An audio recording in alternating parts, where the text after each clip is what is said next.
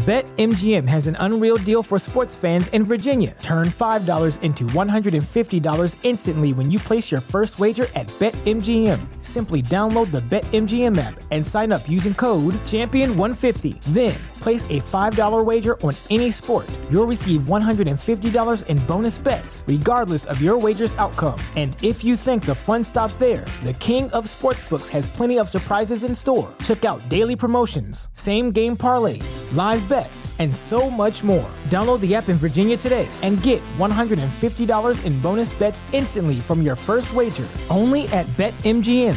BetMGM and GameSense remind you to play responsibly. See BetMGM.com for terms. 21 plus only. Virginia only. New customer offer. Subject to eligibility requirements. Rewards are non-withdrawable bonus bets that expire in 7 days. Please gamble responsibly. Gambling problem? Call 1-800-GAMBLER. Promotional offer not available in Washington, D.C. Say goodbye to your credit card rewards. Greedy corporate mega stores, led by Walmart and Target, are pushing for a law in Congress to take away your hard-earned cash back and travel points to line their pockets. The Durbin-Marshall credit card bill would enact harmful credit card routing mandates that would end credit card rewards as we know it. If you love your credit card rewards, tell your lawmakers, hands off my rewards. Tell them to oppose the Durbin-Marshall credit card bill.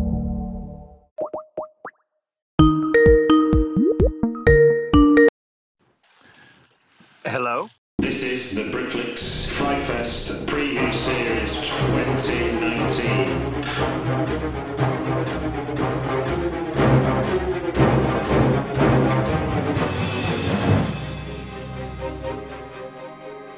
The Britflix podcast comes absolutely free. So can I ask a favour? I urge everyone to go over to my iTunes page, Stitcher page, SoundCloud page, or Spotify page, or whatever podcast medium you're using to listen, and please rate and review us. You can just rate us. They all have star meters, which can be clicked on in absolutely no time at all. Just click on it and you're done, and it'll be really helpful. Trust me. The higher the star meter, the more reviews we get, the more ratings we get, the more the Britflix.com podcast goes up the charts. Please, please, please. Come on, I'm begging you now. Everyone listening, go to iTunes, Stitcher, SoundCloud or Spotify pages, type Britflix.com podcast and rate us. And if you've got a little bit more time in your hands, why not review us as well? Just 2 or 3 words of praise will do the world of good. It's really simple and really quick. Now on with the show. Welcome to another Britflix.com podcast. My name's Stuart Wright, and today's show is a departure from the usual 5 Great British Horror Films or Q&A with a filmmaker. This is where I've searched the vaults of Frightfest and found a couple of veterans who are going to give us their opinion of the best of the fest. Now, to make it fun, I'm making them choose the headings that I reported in my Best of the Fest that came out the week after the festival, but also to make it even more fun and to up the ante in terms of their contribution to the podcast. I'm also doing it against the clock, so a bit like when the 5 minutes are up on 5 Great British Horror Films, when the time is up, Edgar Broughton Band will sing out Demons Out and we will move swiftly on. My 2 guests are Frightfesters of many years, and they'll tell you how long that is themselves. They're also filmmakers in their own right. I'm talking about Keith Isles and Clive Ashenden. So without further ado, I shall hand the show over to them. Welcome to Best of the Fest, Clive Ashenden. Hello. Hello, Stuart. Good to be here. Indeed, indeed. And for those that don't know, Clive and I made a film called Out of Hours in 2012, which will premiere at Rain Dance, a beautiful little contained thriller set in my old office where I used to work when I had money. Ah, yes, those halcyon days, Stuart. Yeah, the halcyon days of a salary. Now I live the life of a freelance beggar. But that's not what we've come to talk about. We are doing Best of the Fest from Frightfest, and as it was the 20th anniversary, it seems appropriate, as you, as a seasoned Frightfester, should tell the audience what makes you such an expert to come on here. When was your first Frightfest? Well, this year was my 18th Frightfest in a row as a full pass holder. Blimey, O'Reilly. And I've also done a couple of Glasgow Fright Fests and a number of the Halloween events and special like one-off events and things. How does the Glasgow event compare to the London event? Because I've never been to Glasgow. The Glasgow event, basically, it reminds me of what Fright Fest was when I first started going. Okay. When it was just one screen at Prince Charles. Everyone watches the same film, then you come out in between films and you talk about the film you've just seen. So, which is really nice. So, and even if you just watched a bad film, then you kind of enjoy the badness together, if that makes sense. You kind of, take the mickey out of it together, or find that one contrarian who loves it and listen to them telling you why you're wrong, which is always fun. So for you to have been to 18 of the 20, had you just not heard of it for the first two and then you got wind of it for that one, or was you not in London? I was in London. I'd heard of the first one, like kind of after the fact, and because I'd always been rather jealous of people who went to the old Shock Around the Clock events that Alan Jones was involved in at the old Scala, and thought, oh, that would be awesome. And that was just, before I got up to London, wouldn't have been old enough, all that stuff. And so I heard about it the first year, like after the fact. The second year, I just couldn't afford it. I was a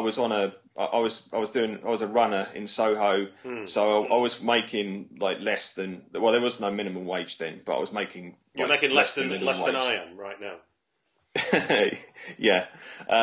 So that wasn't an option, but I was in employment the next year, and I was determined that I was going to go for the whole thing, and I loved it, and for the first, that sort of the family feeling of it, even just. A tradition that's kind of gone now, but the whole sleepy queue thing, where initially you would go and you would queue overnight or what the early hours did that come in in, the morning. Clive? What year did the sleepy queue come in? I feel like it was almost from the very beginning, but it really became a thing when it moved from the Prince Charles to the Odeon for 1 year, which I think was 2005. Okay. The Odeon West End, and then it moved to the View. Then it started to become a thing where people were queuing around the block, and when it was sort of found its home in what was the Empire, now the Cineworld Leicester Square, then you got like queues round the block, and you would. And I wasn't as hardcore as some people, like queuing there like overnight and stuff. I would just get there at sort of like 3-4 in the morning or something like that, even Clive, can I just stop you there? I love how you describe the fact that you weren't hardcore enough simply to turn up at 3 o'clock in the morning. That like that's some sort of half-assed attempt to get a ticket. Brilliant. Well, there was always this fear because it got more bigger each year. It got more bigger. It got bigger each year. They started adding the extra screens. So there was always this fear you're going to miss out. And also, initially, now they put all the tickets online at the same time, so there's a heart attack thing as you watch all the seats like magically disappear off the plan. But then it was there was basically an hour where it was like the people that were there who'd queued up would go in and get their tickets, and then they'd open up the online. So if you're at the end of the sleepy queue, then you would probably overlap with the online people. Yes, you took me to my first sleepy queue in 2011. Wow, there you go. And how was that? Well, to be honest with you, you'd gone a bit softer by then because we went at about 6:30 in the morning. That's true. Yeah, I must have been slipping. But yeah, there were people there with their camping chairs and sleeping bags. It was quite a sight. And I think if I remember rightly, this might have been the second. I think the first one we got to watch Aggression Scale at the Prince Charles as a kind of sleepy queue reward. And for some reason, I think that happened. But it used to be. Then that became a thing of the Stevie Q Award, and I remember they showed "Don't Look Now" with Wickham. One of them. With Wickham. Yeah. Yes, I don't know how the hell I stayed awake for a double bill at lunchtime. Oh man, it was tough to stay awake, even though they're great movies.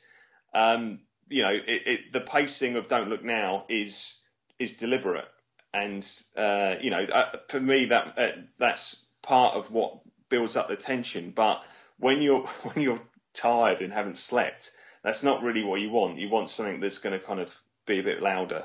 Welcome, Keith Isles. Hello, sir. Hello there. Thanks for having me on. It's a great honour. It's okay. You're part of a great experiment of which we're going to succeed. But before we do you want to introduce yourself as a Frightfester doing this Best of the Fest show? Tell us first, what's the first Frightfest you went to? Okay, yeah, the first Frightfest I went to was 2013. So, not as seasoned as some people, but still a fair innings. And that's a good one. Also, I mean, I've been to the last 4 Glasgow Frightfests as well. So, I've been doubling up some years in that time as well. But yes, love it. Absolutely love Frightfest. Brilliant. And you are a filmmaker in your own right? I am indeed, yes. I'm a filmmaker, an actor on occasions as well. And I'm actually currently working on a feature, which is a horror stroke thriller feature. So, it would be one of my dreams to maybe have a film showing at Frightfest one year instead of just being, watching other people's films all the time. Indeed. Well, no, keep them crossed. We all have that dream ahead of us. Indeed. I hope it'll all be a reality for us too. But we are here now to talk about your Best of the Fest. The rules have been explained, so we're going to dive in. I've got your list. You've got your list. We're going to work our way through the headings. I'll play with the stopwatch, and keep you talking. But without further ado, let us start with your Best of the Fest, which I'm asking for 3 films. So do you want to tell me what your 3 are? My number 3 choice is Tales from the Lodge, written and directed by Abigail Blackmore, which is a British horror movie. Mm-hmm. My number 2 choice is the first of my 2 Discovery Screen picks, The Deeper You Dig, mm-hmm. written and directed by Toby Poser and John Adams. And then my number 1 of the festival is perversely not a horror movie at all. It's Happy Face, which is directed by Alexandra Franci. That's what I said. Yeah, when I spoke which is a Canadian movie which was programmed by the Duke Mitchell gang, and maybe I think I'll start with that one just because it's such an outlier. Go on then. It was one of those ones where I'd heard that it got some festival buzz. I always think that the Duke Mitchell guys program interesting films. They're not always my cup of tea, but they're always something to talk about. So I thought I'll roll the dice and go along, and I'm so glad I did because it was such an emotional experience. I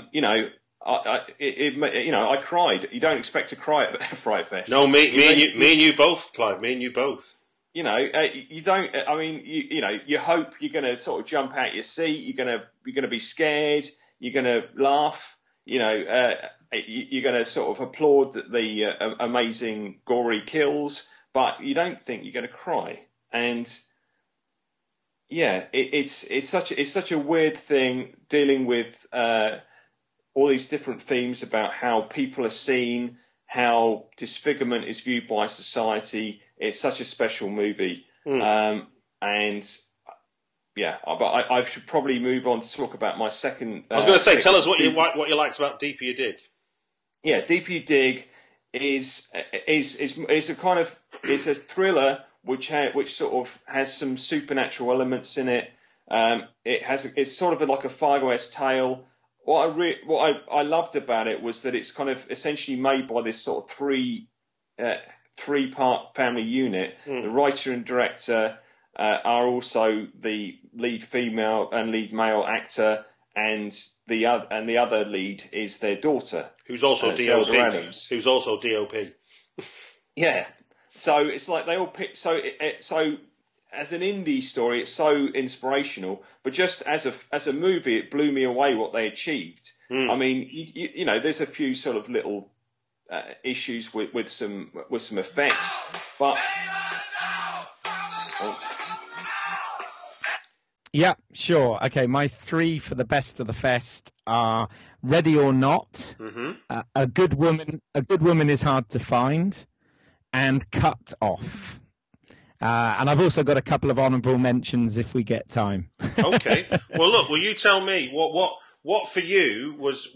Are these in order? Are you saying that Ready or Not is your number one choice of the festival this year? Well, I think so. Yeah, because I'm kind of the way I'm judging this is the experience I had in the cinema. I'm very interested in the way that we consume content these days. Well, give us your experience. Give us what happened then. What is Ready or Not as a basic gist of it? Okay, I mean, but Ready or Not is a really fun film, which is essentially about a young married couple, centering mainly on the bride, who is played wonderfully by Samara Weaving. And she basically joins this family, which is basically a game empire. So, they've got a massive family history of board games, and essentially part of the ritual when you marry into that family is you have to pick a random card which gives you the game that you're going to play. And the sick part is, this incredibly wealthy family, you have to survive until dawn. So you've got from like midnight to dawn to survive. And she picks hide and go seek, and it is literally, she is running and hiding for her life, quite literally. Now we all know what hide and seek is. So what makes it such a good horror film using hide and seek? Well, I mean, what makes it really good is, first of all, the quality of the actual filmmaking is very good, and the performances are all fantastic. But yes, this is one of those ones that sort of borders on horror stroke, black comedy, and it's fun. You're on a ride. You're completely with the central character for the whole story, and it's very edge of your seat stuff actually. But there's a nice mixture of some really gory things, but also some really funny things, and things that you shouldn't necessarily be laughing at the expense of, like rich people's servants getting horribly killed. Really? and it being made a joke of and stuff. So, but it was just really fun to watch. There's your timer. Your first 3 minutes is up. Wow. So there you go. See, you survived that well, didn't you? Right. Moving. So I only got one of my films in the 3 minutes. You told us the 3 titles. We talked about one. This is the whole point of the timing. Okay. So you can talk about one of them now. So we've got another one of them, because one of them is your best of British. So here's 60 seconds best of British. You've got A Good Woman is Hard to Find. Now this is a very different movie. Yes. What made it interesting for you? Right. Well, this was actually the closing film of Frightfest, which over the years has had kind of closing films have been somewhat hit or miss. It's fair to say, but this is a real thriller. It's set in Ireland, and so it's a British production, as we said, best of British, and it centres around a young woman played wonderfully by Sarah Bolger, who is a single mum, and she's struggling to make ends meet and whatever, and she's very much minding her own business, but the particular estate that she lives on, there is some shady activities going on, and one day a drug runner who's a drug dealer who's being chased. Keith, your timekeeping's terrible. Right then.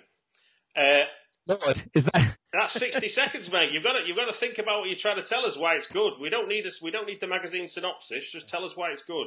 Okay, so yeah, surprising no one now. My best British movie is Tales from the Lodge. Okay, which is a really great ensemble film. It's a portmanteau film.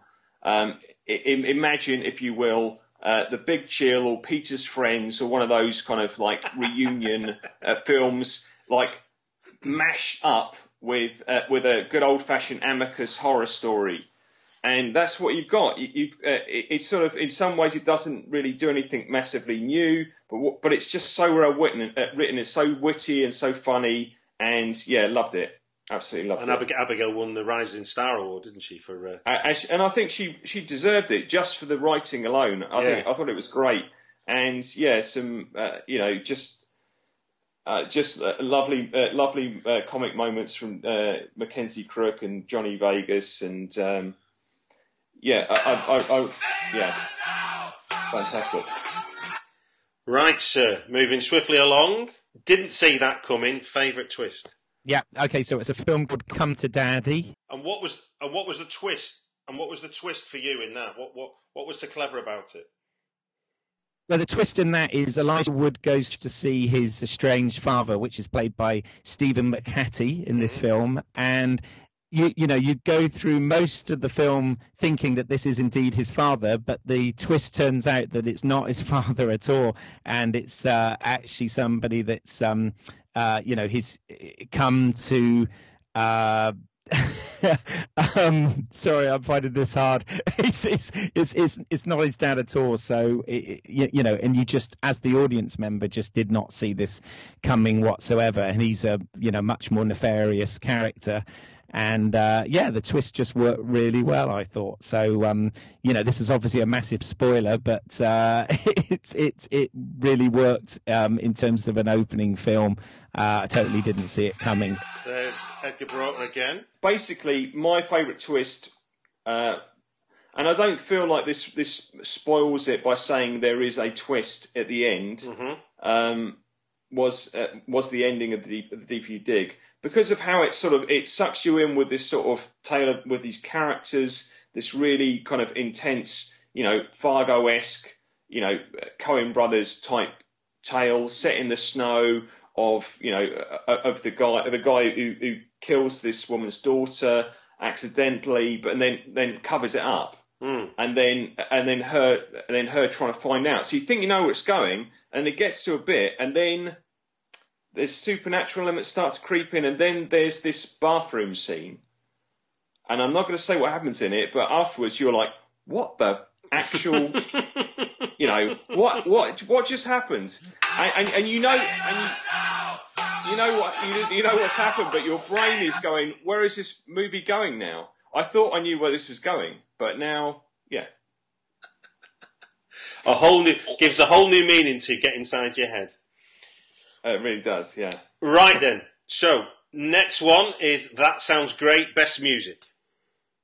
Okay, so I'm gonna be a bit different here, because, to be honest, I couldn't think of any music that really stood out to me. Okay. Which I suppose means that the music for the movies were doing their job, if you see what I mean. Got you. But so I want to highlight the sound design. So I'll mention, sound design in Feedback, which was the Eddie Marzan kind of bottled thriller set in a radio studio, was really good. But the sound design on the Deep You Dig, which was done again by John Adams, who did the editing, I thought was amazing, and that really lifted it. It really kind of, even when there was some kind of bits where they didn't quite have the budget, it really made it creepy, and especially when in those scenes where there's almost sort of surreal imagery creeping in. I thought the way he sort of made a soundscape was brilliant. The best music, I enjoyed a film called Crawl, which again was on the opening night. I saw that for a second time this week.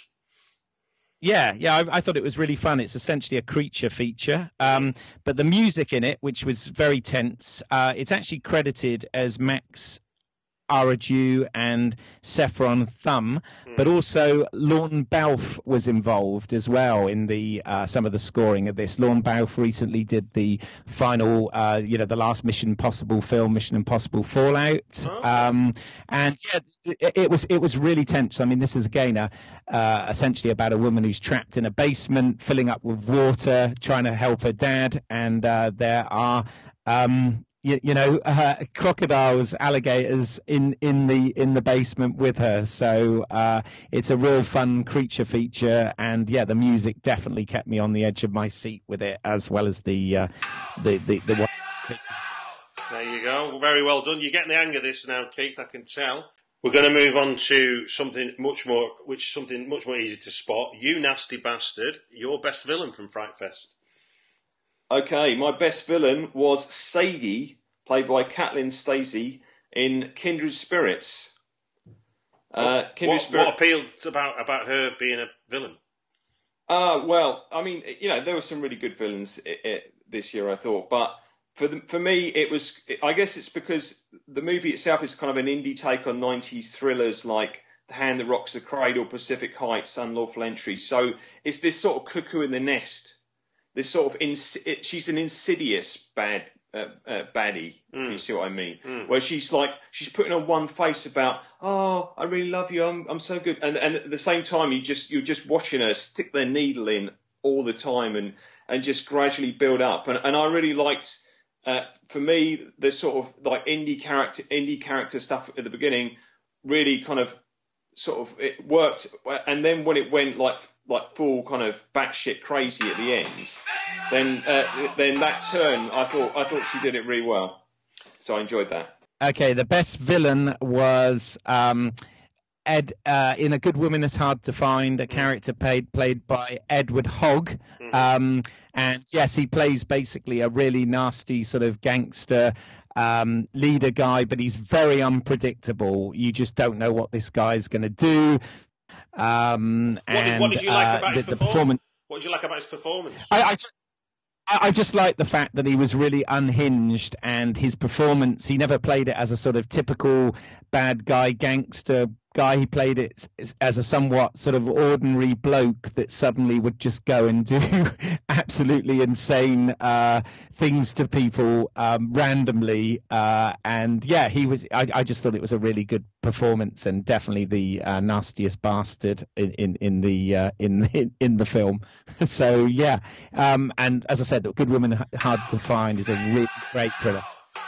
Indeed, there goes 60 seconds again. We're on a roll. We're on a roll. So, oh my God, scariest moment of Frightfest 2019 for you. Okay, kind of a bit left field this, but it was actually in the film Rabid by the wonderful Soska sisters, and it featured the main character played by Laura Vandervoort, who I've always been a fan of since sort of Smallville and later on in V, who's a very, very attractive actress. And it was the bit where she's involved in an accident which disfigures her somewhat. And I have to admit, the bit where they actually reveal that and take the bandages off her face, I thought was pretty horrific, just to see the mess that this accident had actually made of her. And there was actually a gasp from the audience when this was removed. So I'm not so sure it's a scare in terms of like a jump scare, but it was in terms of a sort of horror shock. It really worked. So I thought it deserved a good mention there. And there we go. Edgar Broughton singing again. For me, there wasn't really like a sort of stand-up scary film where I just jumped out my skin or felt really, really scared. Maybe that means I'm dead inside after watching too many horror movies. But instead, I'm going to go for a pick of one which I found super creepy and had a bit of that uncanny feeling. And I'm going to pick a short film called Please Speak Continuously and Describe Your Experiences as They Come to You, which was the Brandon Cronenberg short. That it was amazing, wasn't it? Which was amazing and full of just all this, just image after image of just really disturbing stuff. Had a real kind of David Lynchian type feel to it, and made me really excited for his next horror feature, Possessor. But yeah, it was just one of those films where you just come out and you're a little bit kind of like, just a little bit uncomfortable in your own skin, a little bit twitchy. Indeed it is. It's like he's grown up in the right household, I think. Maybe. So, I Don't Want to Die, best improvised kill. Okay, for me, the awards goes to Darling, and I'm giving it the award because of bonus points for irony. So in the kill I'm talking about, and this may be a slight spoiler, but I can't really go into this without talking about this. The woman who's Polly McIntosh's character from The Woman. This is a sequel to The Woman. Mm-hmm. She grabs a Dove of Peace flag to spear the paedophile priest to death. Because she's so, and it's like, what's the hand? And she's in a church and she picks this thing up. So I appreciated the sort of coming together of all those various elements. I thought it was delicious. I'm glad you said that, because I didn't spot what was on the flag. I just thought it was a good kill, but now you've said that, it's elevated it to somewhere else. Okay, once again, I'm going for the film Come to Daddy. Mm-hmm. There's, and essentially, it's Elijah Wood, who's the main character in it, who is a very passive character, not aggressive whatsoever, but he gets himself into this situation. And there's one kill that takes place in a toilet where he ends up literally beating one of the aggressors to a pulp. And it's one of those very uncomfortable to watch scenes, because it just goes on and on and on, and he just keeps, it's thud, thud, thud, thud. He just keeps like beating this guy until there's not much left. And it was a real sort of turnaround for his character, and it got an applaud from the audience. So it was a really good, like you said, improvised kill moments, and very. Tell me, cheer up, mate. It might never happen. What got the biggest laugh for you? Okay, biggest laugh for me was in Bullets of Justice, which was the bizarre Kazakhstan Bulgarian post-apocalyptic humans versus human pig hybrids movie, starring Danny Trejo. For all 5 minutes. Yeah, there's a scene where a character's trying to open a bag for 5 straight minutes as people are just sitting there watching him doing it. And it is one of those things, it's like the whole kind of bit about, if you repeat something for long enough, then it stops being funny, but then it goes round again and becomes even funnier. So it's like that rule of, it's like that classic thing about, was it Sideshow Bob stepping on all the rakes? They just keep repeating it, but it was just bizarre. And then they try and top it as he opens up, he finally gets the bag open and there's another sort of thing within it. So yeah. Right, well, this is going to sound like I really like Come to Daddy more than anything else, but in terms of the biggest laugh, the one I remember, and you might have to quote me as to the specifics of the line, but it's by Michael Smiley, who's in the film, and he says something about a particular woman he used to be with couldn't give him an erection because she reminded him of Michael Heseltine or something like that. I may have misquoted. From a certain angle, she looked like Michael Heseltine, which was it was a joyous line. That got a big laugh. But I mean, there were also some wonderful lines in Tales from the Lodge, delivered by Johnny Vegas, and I also saw a film called Harpoon, which was a lot of fun. It was like three people on a boat. It was kind of like Cheap Thrills on a boat almost, and there were some great lines in that. Time's up, sir. Time's up. So moving swiftly along, best creature. Okay, best creature. I've chosen Scary Stories to Tell in the Dark, which again was on the opening night, and a lot of people look at this as a very family-friendly horror film, which to be fair, it is. However, I thought there were a couple of really creepy creatures in this. There was a scarecrow in one of the stories that sort of comes to life, and there was a few jump scares in there. But the one that really creeped me out is there was this really odd-looking creature in a hallway that's haunting one of the protagonists of the film, and it's just really weird looking and creepy. And I have to say, as a creature design, I actually thought they'd done a really good job there. And this is definitely, even though it's a kid-friendly horror, there's not a lot of gore, but there's definitely some very, very disturbing imagery in the design and sort of look of these creatures. So that's Scary Stories to Tell in the Dark. Look at you there, almost like talking in 60-second pockets.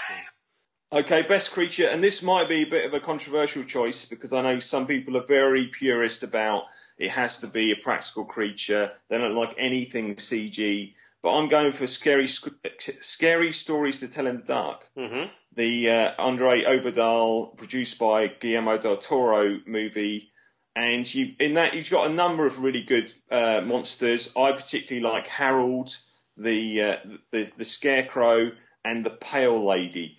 Now, I know, and I think they were a combination. I think the Pale Lady might be completely CG, but I think Harold is a combination of CG and practical. But I must admit, I haven't researched that. But I just thought that they have that whole kind of like, that thing you get in a Guillermo del Toro production where just the detail of it, the production design, the lighting, the way the effect is set up is just so beautifully done. And I just really admired the artistry of it. Very well timed there, Clive. Very well timed. Right then. Did that really just happen? Favourite scene? Okay, well, I'm interpreting this as my favourite scene of the festival, rather. So this isn't one where I was like, oh my God, what the hell was that? Mm-hmm. This is just one where I just enjoyed it because it's from my number one film, Happy Face, mm-hmm. and it's a scene where you've got our hero or anti-hero Stan. Basically sticks it to these bullies who are verbally abusing Vanessa for being fat at the local pool, and it's just such a satisfying. It's not remaking the wheel or anything. It's just such a satisfying turning the tables on the bullies moment. Really made you like punch the air kind of thing, so. That's the one where I think back and I get the most sort of like, I love that scene. So I'm going to go for that one. Tell me, who was the best male actor first for you at Frightfest this year? Right, well, this is a film that probably not many people will pick, but I just thought the performances were stellar. There was a film we watched called Mary, which... Okay. Essentially took place. It's about a guy who bought essentially a haunted yacht and took his family out on it. But the lead character was played by Gary Oldman, and this was a very kind of average thriller, really. Mm-hmm. However, the performance was really what elevated it, and he was just so believable in this. He was your typical sort of just everyman character, and was really passionate about sailing, and had bought this boat and basically just didn't want to accept many of the odd things that started to happen on this yacht that they'd bought. And again, if it had been a lesser actor, the film wouldn't have worked at all. But I have to say that Gary Oldman definitely elevated this film, and it was his performance that made this film. And who would be your best female actor? Well, weirdly enough, I've kind of tied this one. I've already said that Sarah Bolger was amazing in A Good Woman Is Hard to Find, but I also want to give props to Emily Mortimer, who has actually played Gary Oldman's wife in the film that I've mentioned, Mary. Again, these two leads in this film were so strong, and her performance was so compelling, and you really sort of felt for her. On one hand, she wanted to be a supportive wife, but on the other hand, she was really creeped out about the things that were going on, and she had a bit of a backstory where she had cheated on him, so she was carrying a lot of guilt from being, unfaithful in their relationship. Okay. Well, I'm going to go for the best female performance first, and which I think was Sarah Bolger in A Good Woman Is Hard to Find as the lead, Sarah. I thought, this was kind of like my number 2 British film of the festival. It's just outside my top 3.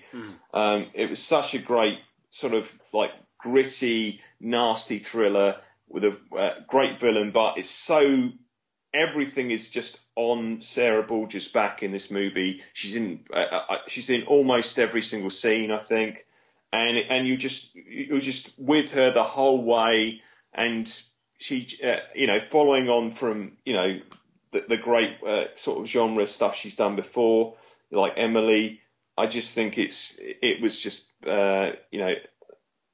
the moment I just had to write down my pick, immediately I went to this one because it was just such a standout. So who's your best male?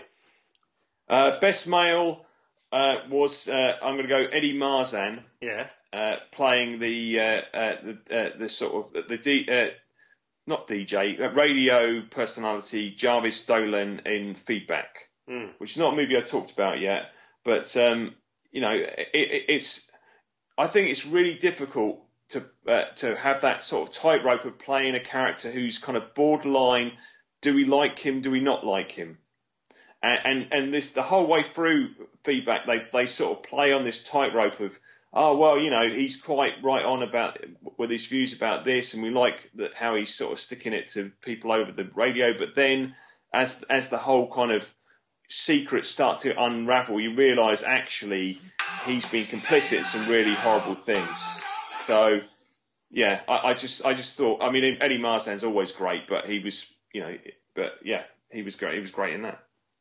Right then, sir. Do you want another 60 seconds to do a kind of honourable mentions? Okay, yeah.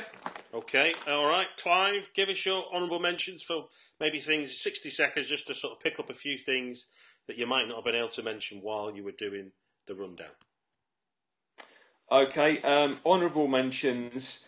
I will say I've got to mention the thriller Cut Off, which I thought was great, and had some like really sort of creatively done sort of twists and sort of turns, which just you could see were rooted in the original writing, having come from someone who'd worked as a pathologist, because the whole thing of being like a pathologist, talking someone through doing pathology, cutting people up, remotely over the phone.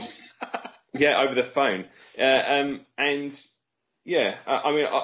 I'd enjoyed Antibodies, but I wasn't disappointed with this one. I thought that was really good. I thought Daniel Isn't Real was very good, and that I really liked how the sort of body horror elements creeped in. Yeah.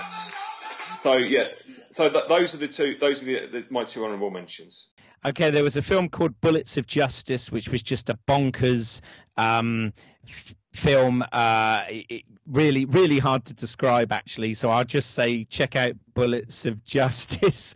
Okay. One I really want to mention, though, was a film called The Drone. Okay. This sounded like it was going to be absolutely terrible. It's about a killer drone, but it was actually very amusing and really worked and had some good performances and whatever in that. Mm-hmm. There was also a good thriller, a contained thriller called Feedback, which starred Eddie Marsden. I love that one. Again, I thought that film really worked. Yeah, that was great.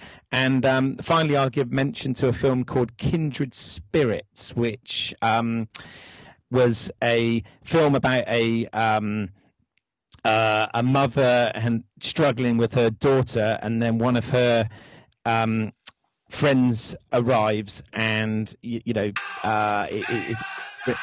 on, finish your thought. Go on, we're at the end. Finish your thought. Yeah, I didn't do so well on that one, did I? No, I kind of lost my train of thought there. But it's just quite an intense thriller, and it's got that sort of single white female type vibe to it. But that worked as well. Well, brilliant. Well, look, it just gives me to say thank you very much for giving us your best of the fest of Frightfest 2019. Thank you for having me. That was kind of tough because I'm not used to talking for such a short time. Cool. Well, look, thanks very much for giving us your best of the fest on the Britflix podcast. Thank you, Stuart. Thank you, Clive, and thank you, Keith, for giving us your time on the podcast. As I say, thank you to all the filmmakers who were guesting on the preview podcast series I did before Frightfest. And keep your eyes peeled, genre fans. I've got a trio of Grimfest, the Manchester Genre Festival preview podcast coming up. Paulina McIntosh in the can. Chelsea's of Satanic Panic is coming up on the 23rd. And I'm waiting to confirm on the Soska Sisters. So some great podcasts on genre to come. But it just gives me to say congratulations, 20 years of Frightfest, and here's to another 20. The Britflix podcast is provided absolutely free. If you want to help me get the podcast out to more people, please take a moment to leave a review on iTunes. Or if you want to help me out directly, there's a link in the show notes to my Patreon page. All contributions are welcome.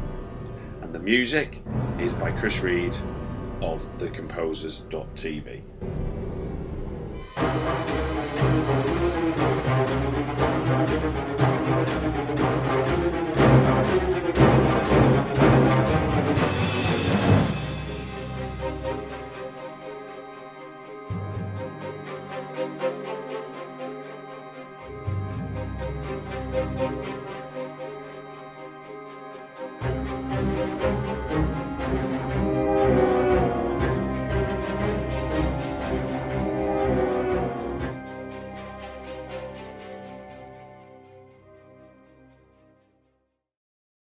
Say goodbye to your credit card rewards. Greedy corporate mega stores, led by Walmart and Target, are pushing for a law in Congress to take away your hard-earned cash back and travel points to line their pockets. The Durbin-Marshall credit card bill would enact harmful credit card routing mandates that would end credit card rewards as we know it. If you love your credit card rewards, tell your lawmakers, hands off my rewards. Tell them to oppose the Durbin-Marshall credit card bill. It's time for another season of The Palmetto Porch, an original podcast from Discover South Carolina. I'm Devin Whitmire. Join me as I get to the heart of what makes South Carolina such a great place to visit by speaking to the locals who make it so special. Premiering December 5th, find The Palmetto Porch wherever you get your podcasts. And for more information about our show, visit scpalmettoporch.com.